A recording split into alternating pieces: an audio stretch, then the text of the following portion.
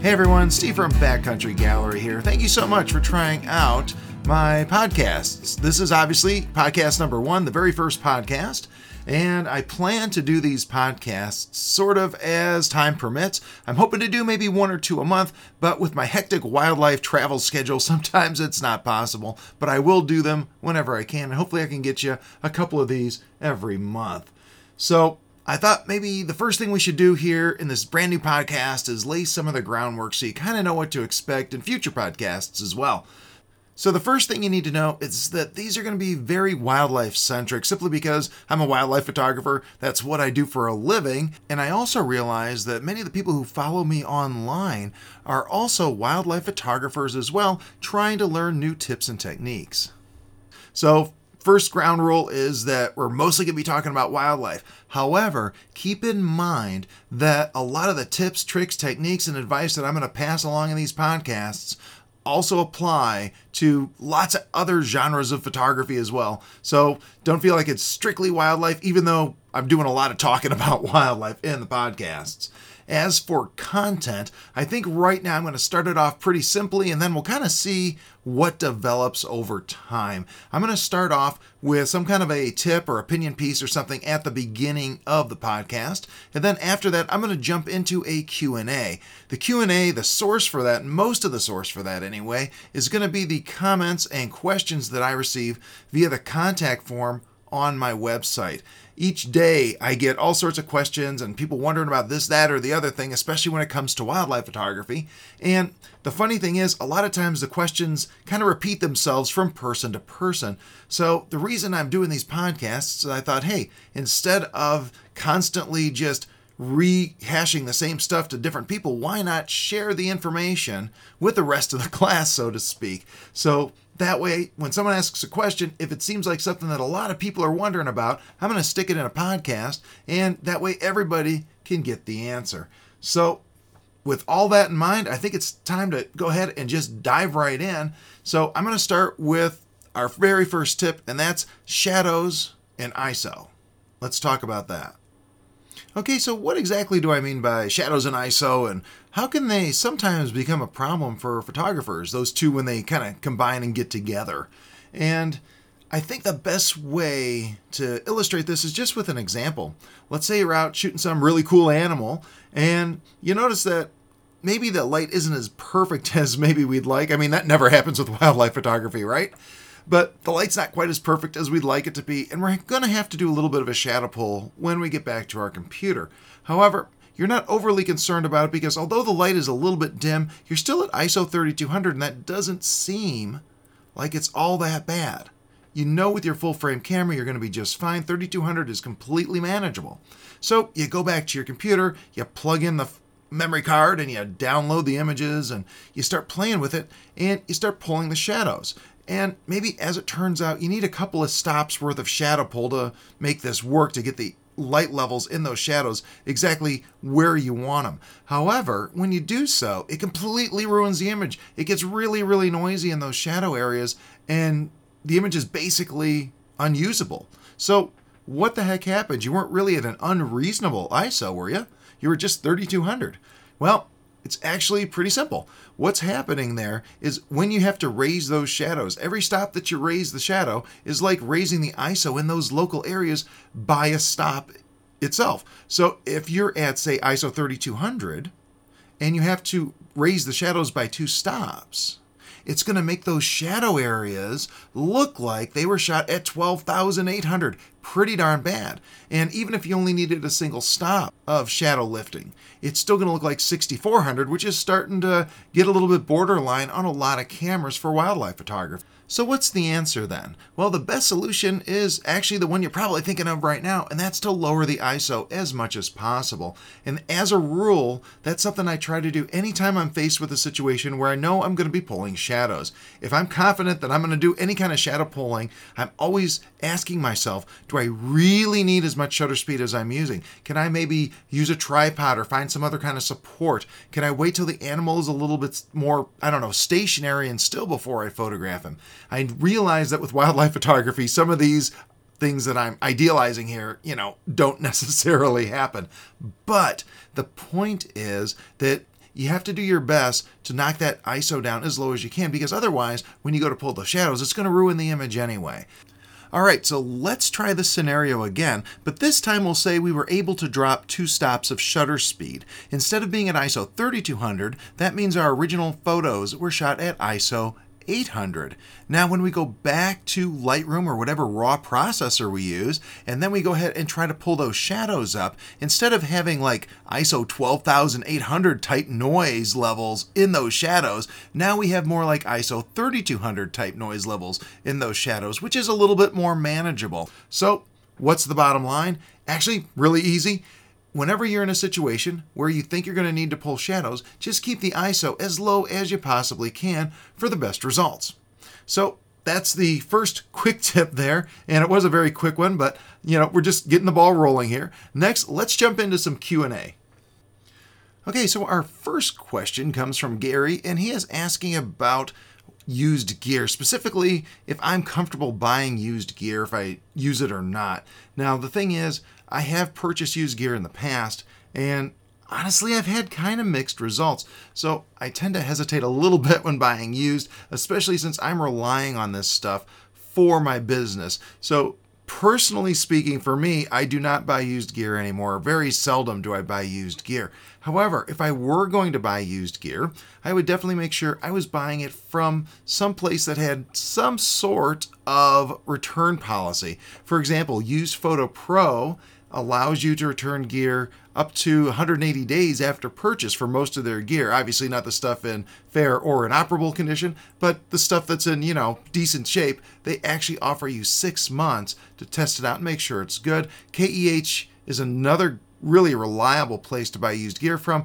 I don't believe that they offer quite as long a guarantee, but you definitely have a couple weeks to check out the gear and make sure that it's okay. So bottom line is, if you're looking to buy used gear and it's not from an individual but instead from a company, my advice is to check the return policy before you even start searching for the used gear, and just make sure that you have some time to get the equipment in your hands and that you have time to test it out and make sure that it's working as expected.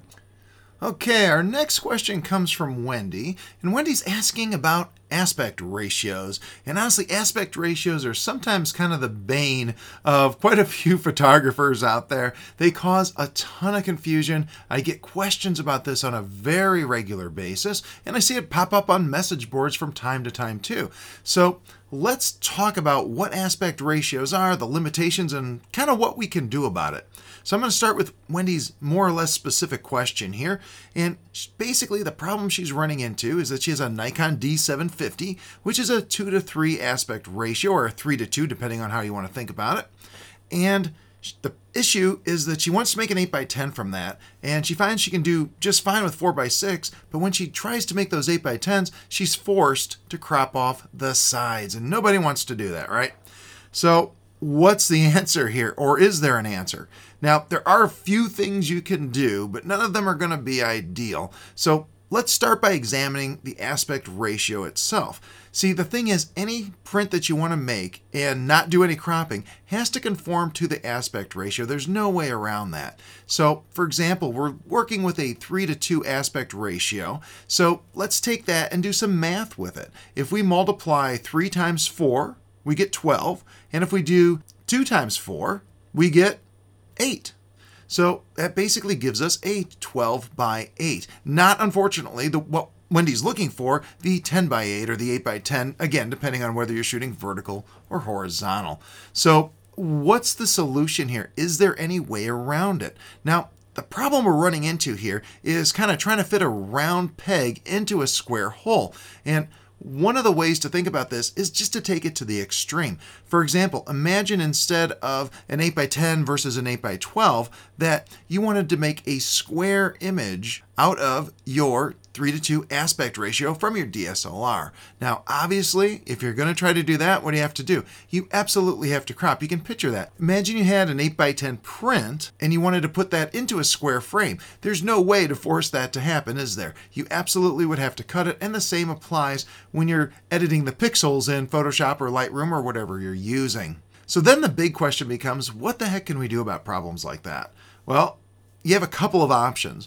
The first is to think about those different ratios and shoot a little looser in the field if you know you're going to need something like an 8x10. So for example, if I knew for a fact that I was definitely going to want to make 8x10s from whatever subject I happen to be shooting, which honestly does not come up really often in wildlife photography, usually that's a decision I make after I get the photo, but if I knew for a fact that I was shooting something and I definitely wanted 8x10s, I could make sure that I left a little space on the left and right of the frame so that later on when I go to crop, I can actually make sure that I have the room to do it.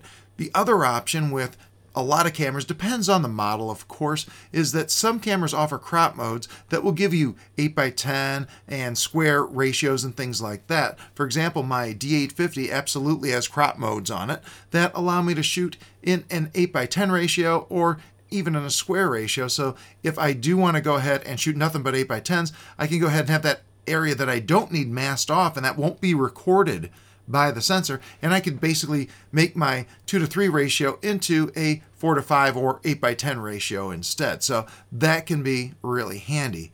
Now the other option is simply to go ahead and embrace the idea that you have a 3:2 ratio and don't crop it at all. So that means just sticking with print sizes that actually work within that ratio. For example, with the 2:3 ratio we have with most DSLRs, we have things like 4:6, 8:12, 12:18, 16:24, and 20:30. So there are a lot of options out there as far as frames go, and I've seen all of these different sizes in frame shops, so it's definitely something that you can find and use. So it's not the end of the world if you're shooting a DSLR. You don't necessarily have to go with 8x10. Instead, you can definitely find frames that will support that 3:2 ratio. Now, the other option is just to go ahead and crop however the heck you want, and then later on just take it to a frame shop and let them do a custom framing job for you. And in a lot of cases, I have been known to do that. I feel like sometimes the world doesn't fit perfectly into the 3:2 ratio, and maybe it doesn't really pigeonhole into any of the other preset ratios either. So I'll just go ahead and crop it the way I want, and then if I decide to have it framed or use it later on, I can just go to the frame shop, give them the weird size print, and they'll make a custom frame for me. So the bottom line here is that, again, you're trying to put a round peg into a square hole, so you have to either embrace the ratio that you're working with or go ahead and leave some room on the sides of the frame or top and bottom, again depending on whether you're shooting horizontally or vertically, but basically allow for a crop after the fact if you think you're going to have to go ahead and do something other than the standard 2:3 ratio. However, what you don't want to do is force the ratio. Now, I realize there's a lot of image editing software out there that will allow you to take something that was shot in a 2:3 ratio and kind of force it into an 8:10 ratio or even a square ratio if you really want. But the problem is there's a really nasty side effect. It's going to distort the image. It's going to have to squish everything down. And that's kind of the technical term for it, is the word squish. It's going to squish everything in, and it's really going to look goofy. And it's definitely not something you want to do to your images. So your best options are what we discussed previously. Either shoot for those different ratios when you're out in the field, or just kind of embrace the 2:3 ratio that we're using.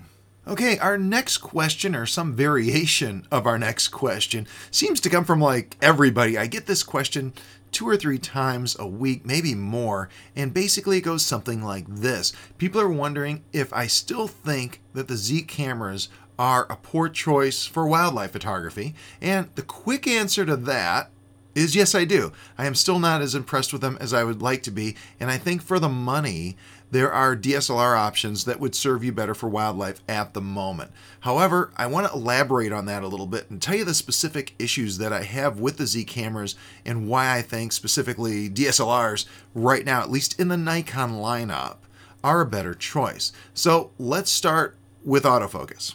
Now, my major autofocus problem with the Z series cameras centers around AFC, autofocus continuous.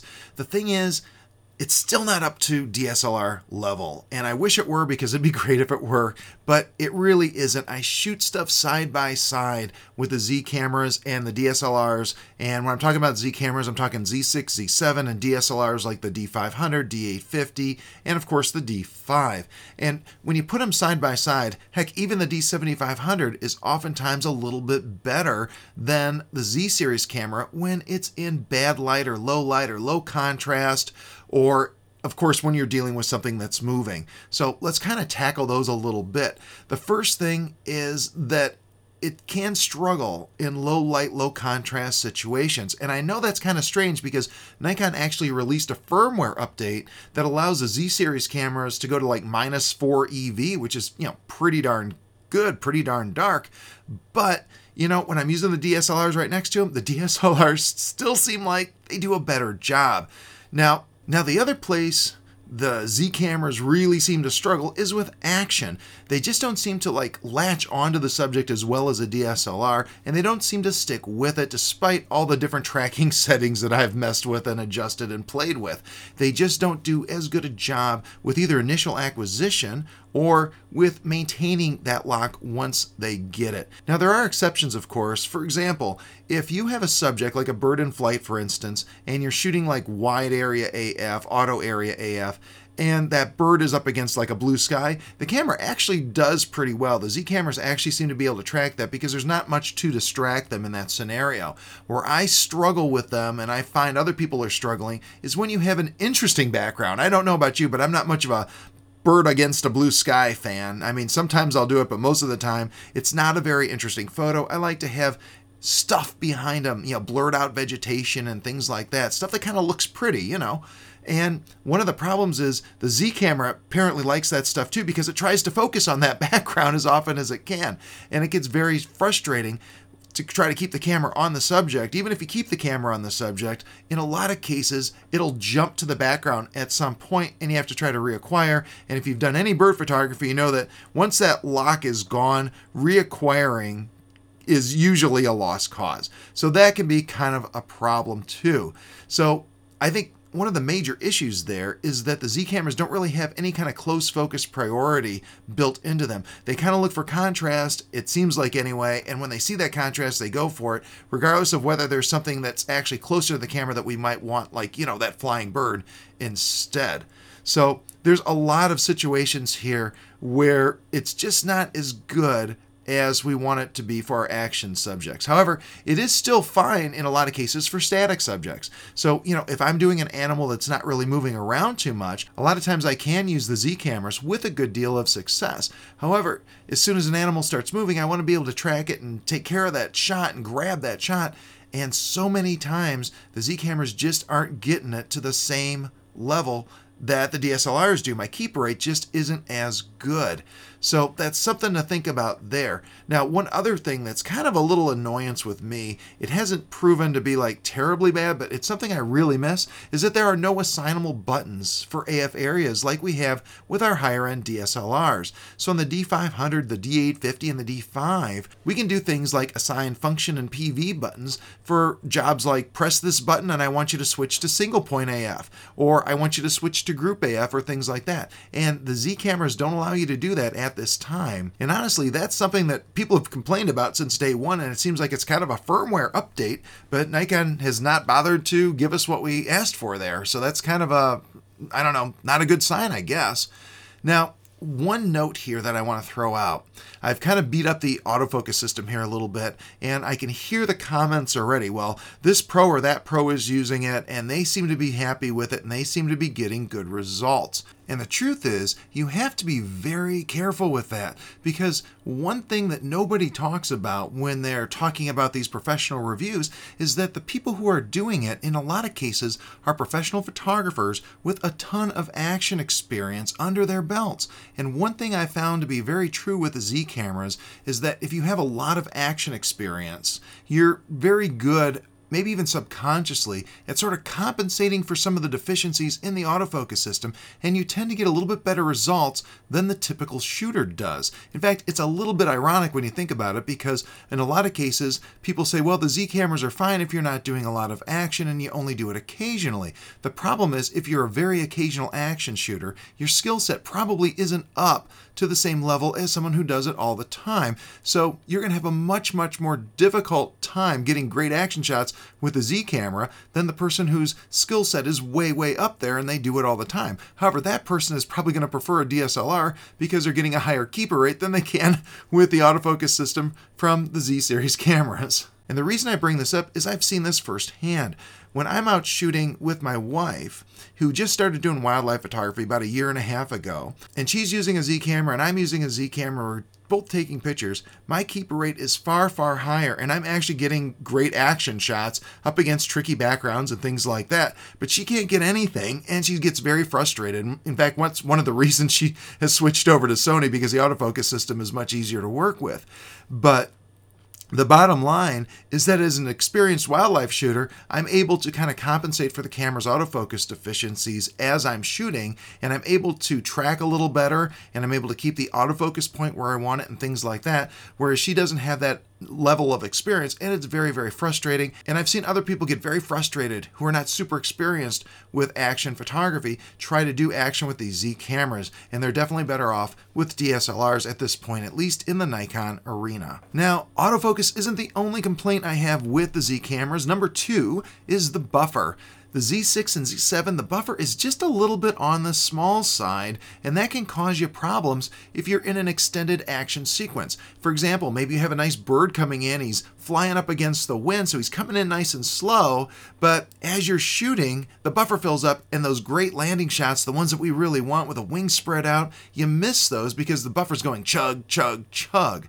Now, the good news is it sounds like the Z50 does have a little bit better buffer, at least the initial reports I've seen. I have not actually handled one and used one yet, though. So for me, the jury's out, but I guess it does seem to have a little bit better buffer. So things are heading the right way. But still, when we're talking about the Z6 and the Z7, that buffer is still a little bit small for a lot of our purposes out there as wildlife photographers. Number 3 on my hit list is the frame rate. It's too darn slow in my opinion. We're looking at 5.5 frames per second on the Z6 and 7 and 5 frames per second on the Z50 in the normal high-speed frame rate. However, I realize those cameras do have the extended frame rate option that brings them to either 9 or 11 frames per second depending on the camera, but the problem is when it does that, it does a slideshow effect in the viewfinder. You no longer have the live feed coming in to the viewfinder, and it kind of kills the whole thing. And I'm going to give you an example.